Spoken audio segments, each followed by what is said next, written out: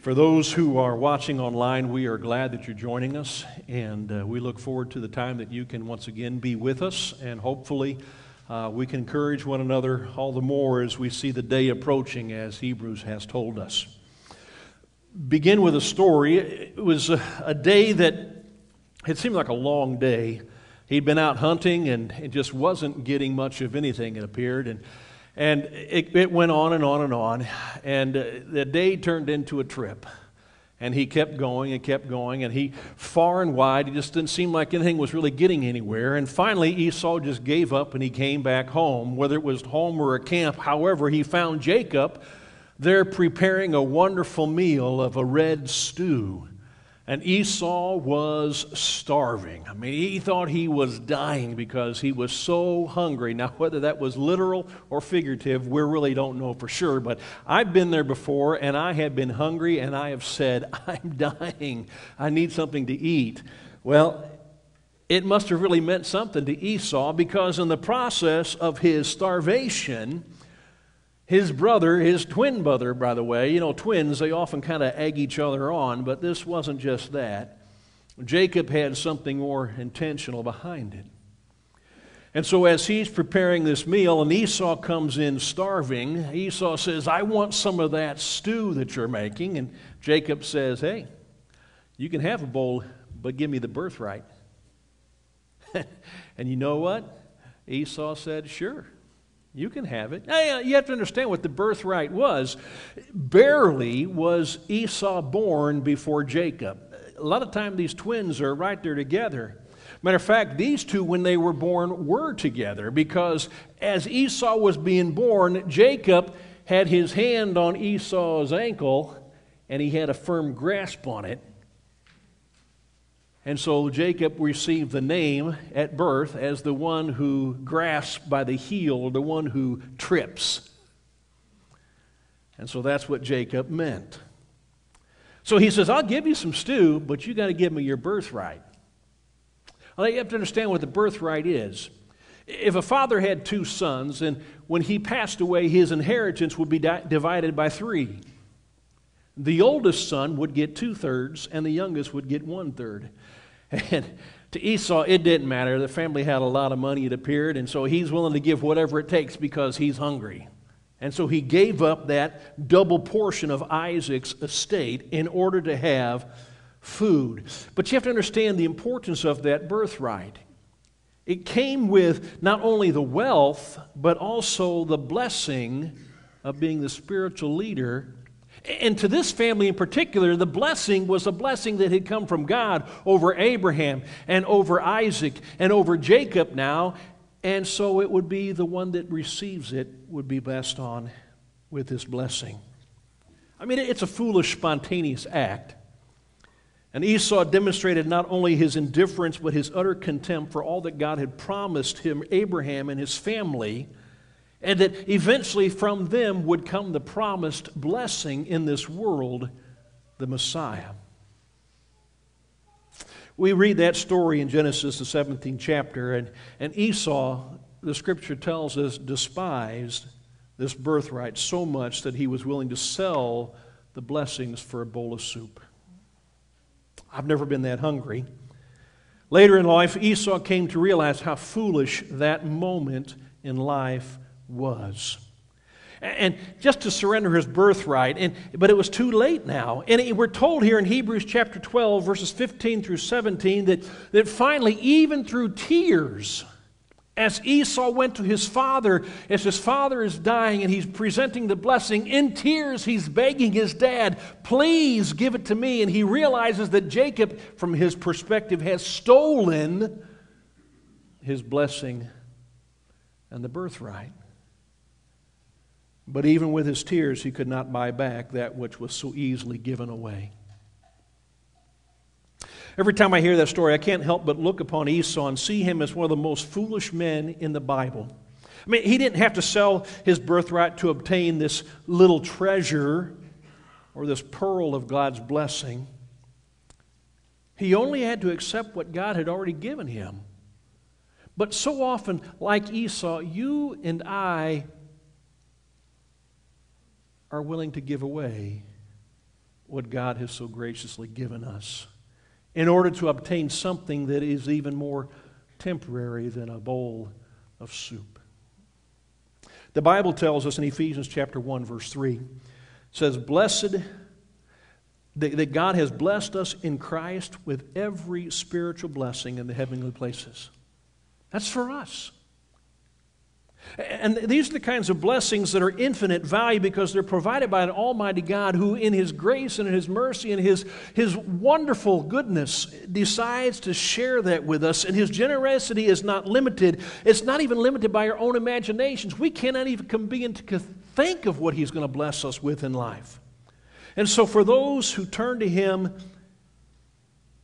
He's willing to give us all these things. And He's willing to break the chains of sin that has bound us and that has confined us, and He's willing to remove those from us simply because He loves us.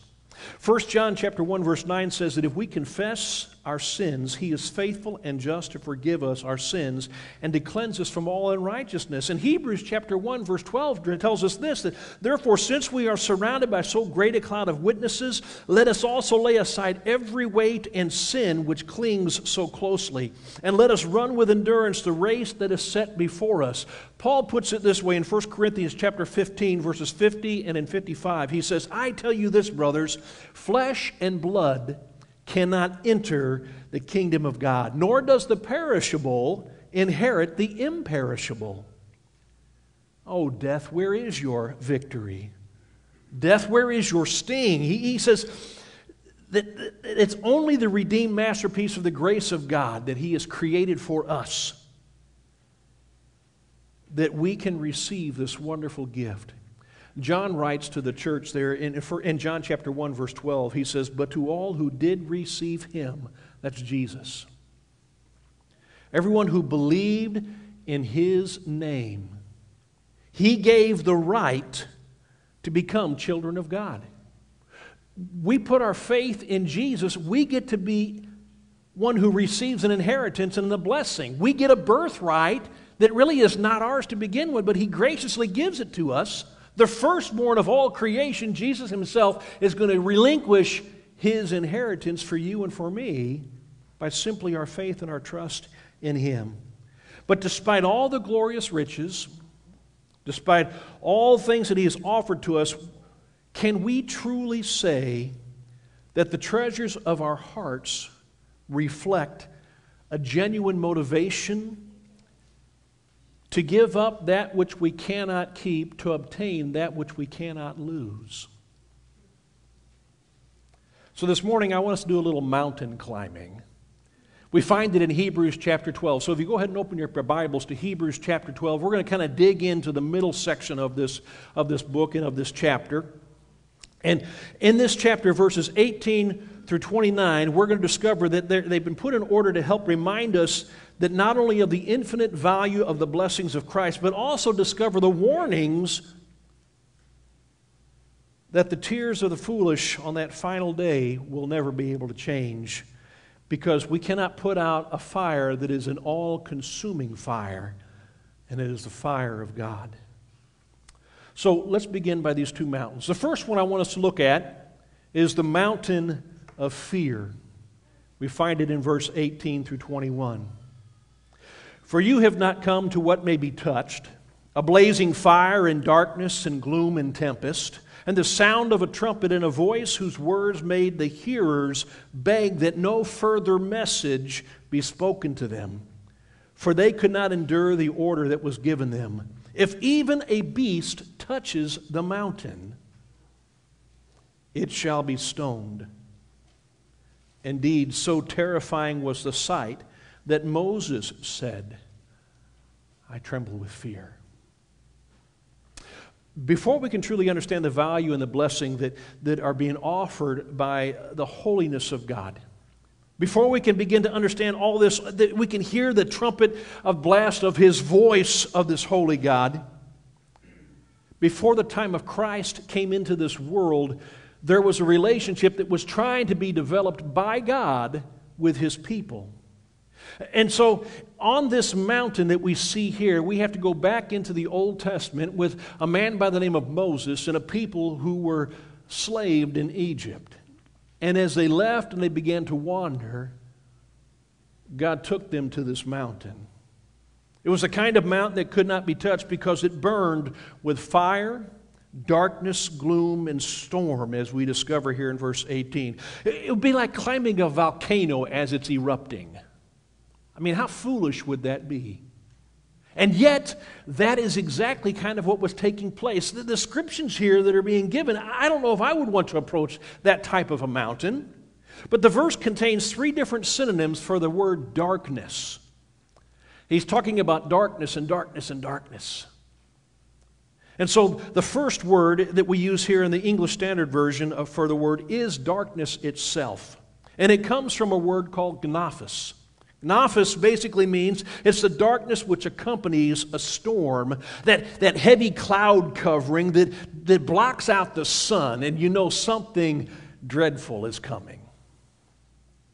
And then another word that is used is this word gloom. And this is the gloom of twilight or of dusk, in which there's barely enough light to see, and all you see are shapes and images somehow in the midst of that grayness, and you begin to fear what could be lurking in the shadows. The third word is translated tempest, and it comes from a word thuela. Thuela is this word which can also mean the darkness that covers a storm, kind of like the hurricane. If you see it approaching, and it just blocks out everything, and you know that with this hurricane or this whirlwind or this tempest as it's coming, that something dreadful is there. But it also includes moments of flashes of lightning. And so this mountain, as they're approaching, is covered with fire. And the darkness is surrounding them. And all of a sudden, they might see a flash of lightning, and they'd hear a voice that is resounding off the mountainside. And they were terrified. And Moses himself, who has been this man of God that's God spoken to, he himself says, I tremble with fear. And he's going to the same mountain upon which he saw that burning bush. And all of a sudden, he himself even has this fear. So due to their unworthiness and their unholiness because of their sinful lives, he says, should either a man or a beast lay foot on that mountain, they were immediately to be put to death by stoning or by shooting an arrow at them, but no one was supposed to lay a hand on them. So if you see someone or some animal approaching that mountain, and as soon as they put foot there upon it, you needed to kill them before they progressed any further. Listen what it says in Exodus chapter 19, verses 12 and 13. He says, and you shall set limits for all the people around, saying, take care not to go up into the mountain or touch the edge of it. Whoever touches the mountain shall be put to death, and no hand shall touch him, but he shall be stoned or shot, whether beast or man. He shall not live. And when the trumpet sounds a long blast, they shall come up to the mountain. See, God's voice, it spoke this warning out of the fire and out of the rumbling and the thunder of that mountain, and it cut through the darkness and it penetrated the souls of all those people who were there before him, and they terrified, and they began to beg Moses to ask God never to speak to them again. Because who can live in the presence of God? And who can live if they've ever heard the voice of God? And so they've heard it and they say, we're done. We can't handle this anymore. It's too terrifying for us. Moses, you tell God, please don't ever talk to us again. Listen what it says in Deuteronomy chapter 5. And as soon as you heard the voice out of the midst of the darkness, while the mountain was burning with fire, you came near to me, all the heads of your tribes and your elders. And you said, behold, the Lord our God has shown us his glory and greatness, and we have heard his voice out of the midst of the fire. This day we have seen God speak with man, and man still live. Now therefore, why should we die? For this great fire will consume us. If we hear the voice of the Lord our God anymore, we shall die. For who is there of all flesh that has heard the voice of the living God speaking out of the midst of fire as we have, and has still lived? Go near and hear all that the Lord our God will say, and speak to us all that the Lord our God will speak to you, and we will hear and do it. You see, fear of God just... for his condemnation as it comes out to people, they know that they can't be near him and live, and they're afraid of what might happen. And so for anybody who broke his laws in the Old Testament time, it was just simply too much to bear because they knew they would be punished. Even Moses, who courageously stood before Pharaoh and said, "Let my people go," time and time again, he himself said, "I tremble with fear." If Israel was to be God's people, the mark of holiness would not be negotiated, but determined and enforced by God, who is sovereign, who is holy, and who is firmly in charge of all things, whether they be seen or unseen. In Genesis chapter 1, verse 27, we're told that God created man in his own image. In the image of God, he created him, male and female. He created them. And he placed eternity into their hearts so that their souls might seek him. We go into the book of Acts and we see in chapter 17, Paul reiterates that very same thing, that you and I were born where we were born, when we were born, at the exact time and location, so that perhaps we might seek him and find him.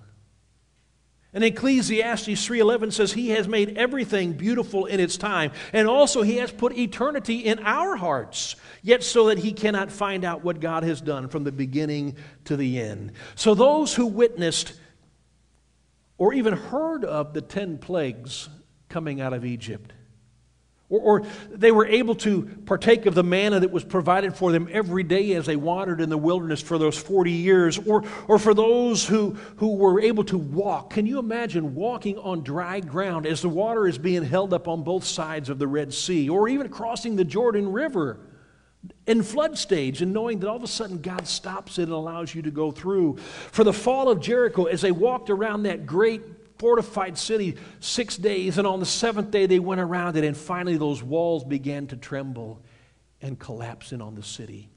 These people who were able to watch the sun and the moon stand still long enough for their army to defeat their enemies on that day. For those who were able to look inside that fiery furnace and see Shadrach, Meshach, and Abednego, along with a fourth person who looked like the Son of God, walking around in there untouched, unharmed by the fire. And yet a fire that was so hot and so brilliant that those who were casting them into that furnace died on their way there because of the heat. It should not come as any surprise that they came to see God as the rock of their salvation. The one who was able to do anything and everything to provide for his people. And yet they still turned their back on him. And we wonder why. How could they do that? If I had seen that, if I had experienced that, if I had been there, there'd be no way I'd ever do that. But those people who had witnessed this, they still turned away. And God's blessings, however, did not come without a price. He simply said he needed strict obedience to his law. And those who witnessed Nadab and Abihu, Aaron's sons, as they were going about their priestly duties, and they grabbed an incense burner and they put incense in it and they offered up an unholy fire that was not authorized by God, and God then sends fire down from heaven and kills them right there on the steps. Or maybe it was a time when the people of Israel were bit by poisonous snakes because of their grumbling and complaining about having to eat the manna every day. So they had to look at a bronze serpent on a staff that Moses created. And God says, if they get bitten, make them look at that. They'll live. Or maybe it was being there on Mount Carmel at that moment when they executed the 400 plus prophets of Baal because God sent fire from heaven to destroy and to eat up the sacrifice that Elijah had prepared for them.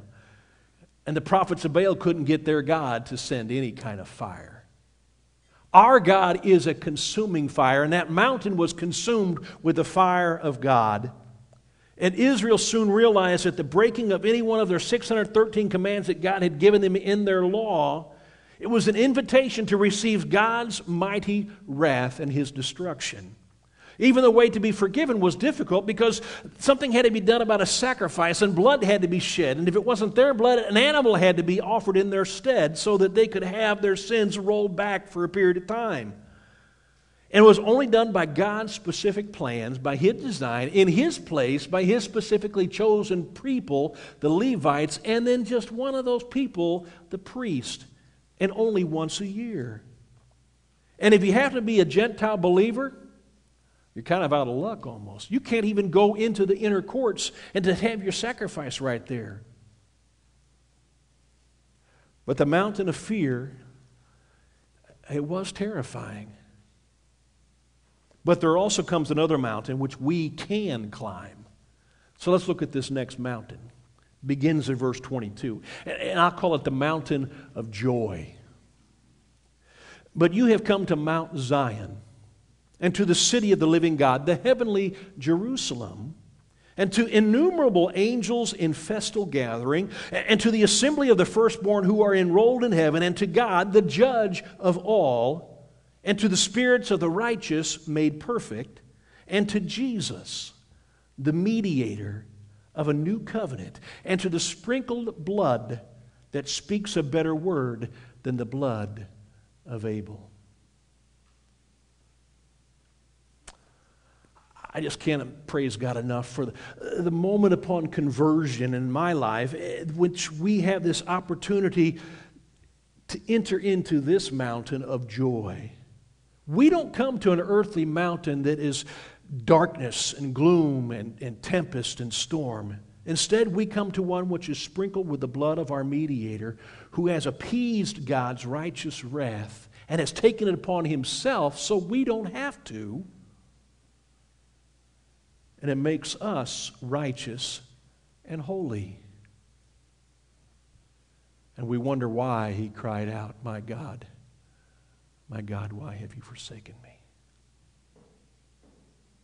Even though God retains His role as judge under this new covenant that Jesus has established for us, those who have their names written in the book of life in heaven, we don't need to fear outright condemnation because our mediator stands before God the judge always interceding for us.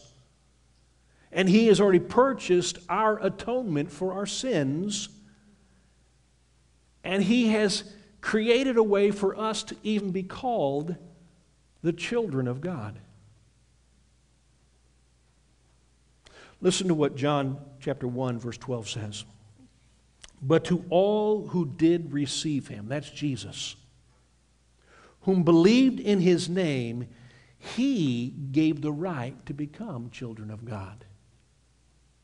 When we put our faith and our trust in Him, He then has this ability to bring us into the family of God, and we now become children of God, heirs according to the promise that was so far forsaken by Esau years ago. We're born again, immersed believers in Jesus Christ, and as that we're able to experience unspeakable joy because we stand not at a sacred mountain that cannot be touched, but we stand at the foot of Mount Zion, the holy mountain of God, the living New Jerusalem, the city of God. And even though it's invisible, it is still spiritual. And it is most definitely accessible. And we won't be stoned or shot when we approach it. But we've been given an invitation to climb. While Mount Zion points to the eschatological future of all those who put their faith in Jesus in the end times, it also presents some beautiful and wonderful ramifications about it in our present day as well. I mean, the moment that Jesus died on the cross, the curtain was torn. We've talked about that numerous times here in the book of Hebrews.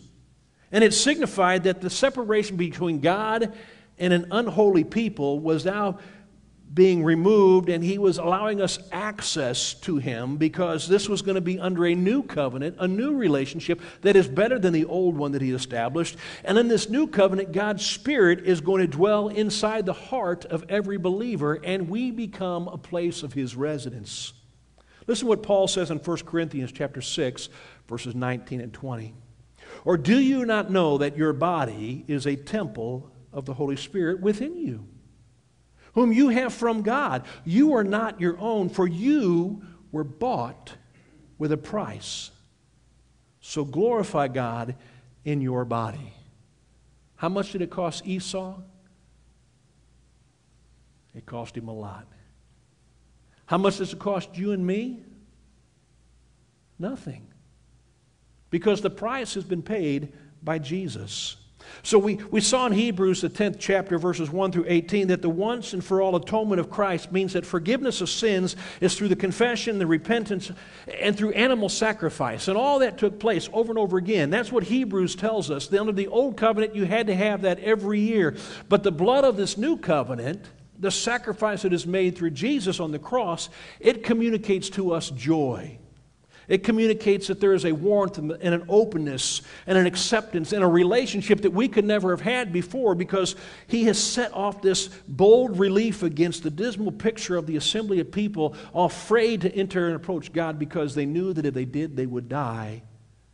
And so at this point in our passage of Scripture in Hebrews chapter 12, our author here invites us to consider how we're going to respond to the blessings of God, which He offers to us through His Son, Jesus Christ. Will we be like Esau and see that our birthright purchased through the blood of Christ as irrelevant, or worse yet, despicable? Just willing to give it away. And then when we realize it's too late, we cry that God would do something. When it's too late, it's too late. While this seems like a very harsh question to ask Christians, do many of us not still sometimes see God's commands as burdensome? What? You mean I can't do that? You mean I've got to do this? And we know He wants us to be holy and He wants us to live a certain way, and so sometimes we think, well, it's just too burdensome. It's too much for me to worry about. I can't do that. I want to do these other things. But listen to what John says in 1 John 5:3. He says, for this is the love of God. All right? This is the love of God, that we keep His commandments. And His commandments are not burdensome. Still, I think others look especially at the one that says in 1 Peter 1:6, and since it is written, you shall be holy, for I am holy. And we go, there's no way. There's no way. We're told you need to be perfect as I am perfect. You need to be holy as I am. I can't be holy. I can't be perfect. I've fallen from all that. It's just too much. But aren't many of us also tempted to satisfy the evil desires that grow from within our own hearts? Sometimes it appears that the world sees us not as Christ's ambassadors and His priests within this world, but as a hypocritical voice amongst all the competing philosophies of our generation. Surely God means more to us than anything else. Our possessions, our families, maybe even He means more to us than even our life. Paul says, for me to live is Christ. To die is gain. Could it be that our itching ears, as Paul tells Timothy, that we've gathered around us men and women who tell us what we want to believe, rather than living by faithfully what the Word of God says to us? And these people encourage us to live by a life of cheap grace. So we're standing with both feet in Satan's kingdom, and yet we want to reach out and touch a little bit of what God has to offer. We can't be in both kingdoms. We've got to choose one or the other. And even if we sin, Even if we sin, many people see the God of the new covenant as one of love and grace, but not a God of discipline. And yet He is the same God of the Old Testament, and He has not changed. Scripture tells us in James, He doesn't change like the shifting shadows. He's constant. He's the same. So if He is a God of wrath and a God of condemnation in the Old Testament, why don't we see that in the New? But it's there. We just don't want to see it. So many of us think, what harm will it ever become for those who do not fear and obey Him anyway? Because after all, He is a God of love. Right. Listen what it says. We've got this mountain of fear in the Old Covenant. We've got a mountain of joy under this New Covenant. But we still have to recognize that, third, there is a God who is a consuming fire. Those words are written here in the New Testament under this New Covenant, explaining the New Covenant, which is better than the Old one. And He still says He's a God who is a consuming fire. Listen in verse 25 through 29. See that you, Christians, do not refuse Him who is speaking, for if they did not escape when they refused Him who warned them on earth, much less will we escape if we reject Him who warns from heaven. At that time His voice shook the earth, but now, as He has promised, yet once more will I shake not only the earth, but also the heavens. This phrase, yet once more, indicates the removal of things that are shaken, that is, things that have been made, in order that things cannot be shaken may remain. Therefore, let us be grateful for receiving a kingdom that cannot be shaken, and let us offer to God acceptable worship with reverence and awe. For our God is a consuming fire. See, even though fear is not a tender, endearing motive for us to melt the heart with love, it's very important that we know that a fearful thing is to spurn those tender, endearing words that are spoken by Christ, that He speaks to our hearts. Grace, Paul says, is not a license to sin. Just because you have grace of God doesn't mean you should keep on sinning. By no means, he says. We can't keep doing that. We've got to stop that lifestyle and turn to live a life that He calls us to be holy. See, it's an invitation to serve in the power of He who is able to transform the hearts of stone into flesh. Ezekiel tells us in 36:26, and I will give you a new heart, and a new spirit I will put within you, and I will remove the heart of stone from your flesh and give you a heart of flesh. It's interesting that when that old covenant was enacted, He was dealing with a man that was a Pharaoh over all Egypt, and he had a hard heart. He hardened his heart against God and against what He was wanting to do. And there were even moments when God hardened his heart when Pharaoh thought he might cave in and just give.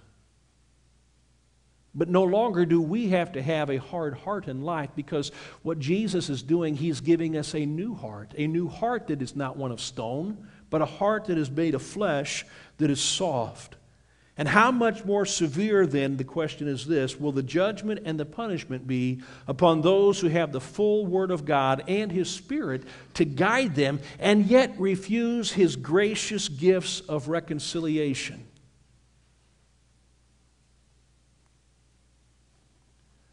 For those who choose to keep their self-seeking hearts, their momentary pleasures, and their false notions that God no longer disciplines His children and those He loves, the author of Hebrews tells us, matter of fact, he warns us that when God's judgment falls upon this earth, its kingdoms will pass away when He returns. And so there is a moment when He is going to come, not as a loving Savior, but as a king dressed for battle. And justice and judgment will come.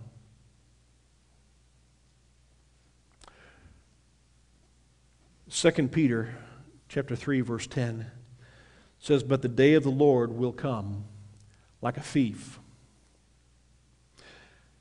And then the heavens will pass away, and the earth and the works that are done on it will be exposed. And the heavenly bodies will be burned up and dissolved, and the earth and the works that are done on it will be exposed." Our proper response to the blessings of God into this new covenant, which He offers up, is not to be lukewarm or even to be contemptible against Him. I mean, you've got to either be hot or cold, and He says He would rather us be cold against Him than being this lukewarm person, because He'll spit us out of His mouth.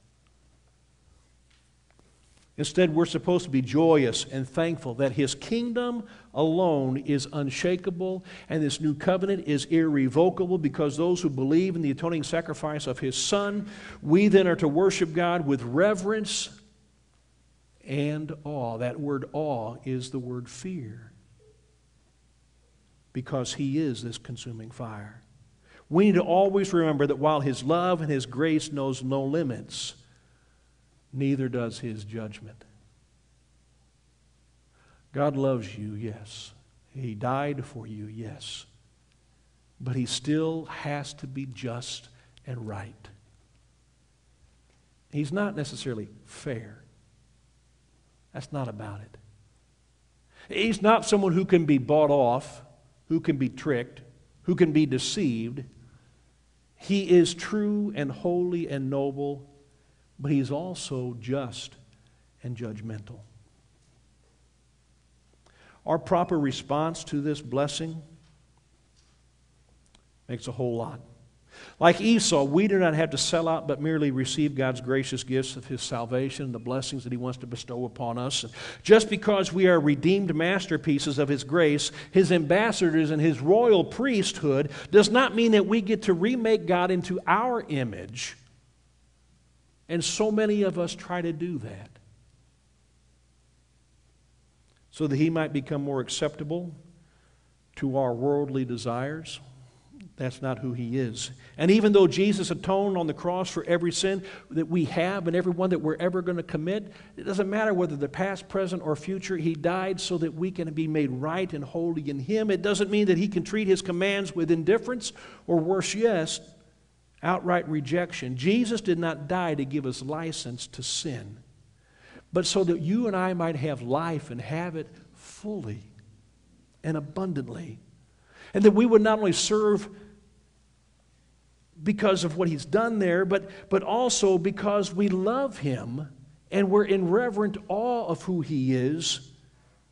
And so this generation that we live in, with all of our self-centeredness, we like to shun accountability. We want to pawn it off on somebody else. It's never my fault. This passage here in Hebrews should serve both as a blessing and as a warning for us. To be able to boldly approach God is a privilege that came at the cost of His one and only Son, Jesus. And those who see that fact as trifle, or they bounce it off of their stone hearts,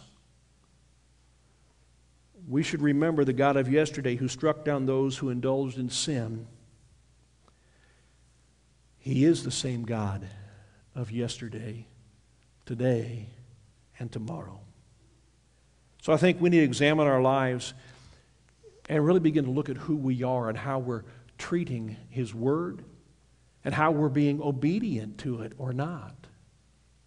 He calls us to respond to Him, to respond to the birthright that He offers up for us. And it is yours. It's yours to keep. But He doesn't want you to sell it for something that's cheap and temporary. Maybe it's just to be able to get a little bit more money, I'm going to do this. Or maybe it's to get an evening of pleasure, I'm going to do this. And we walk on and we trample underfoot the cross of Christ and what He has done. But no, He wants us to see that we can approach Him at Mount Zion, in the holy city of heaven, unashamed, without any guilt or fear because of what Jesus has done. And we don't sell that for anything. But it's a gift that He offers to each one of us if we're willing to take it. And so that's what we offer you today, a chance to say, I want it.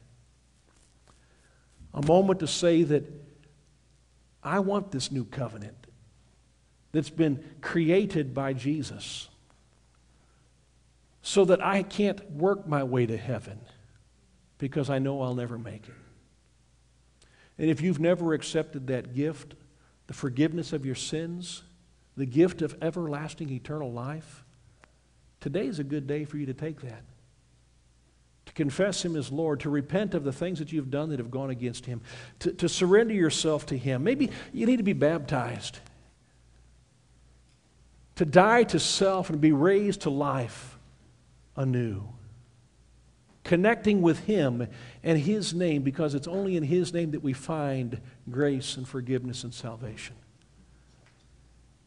But if you want to make that decision, I challenge you to do that today. We're going to have an invitation song.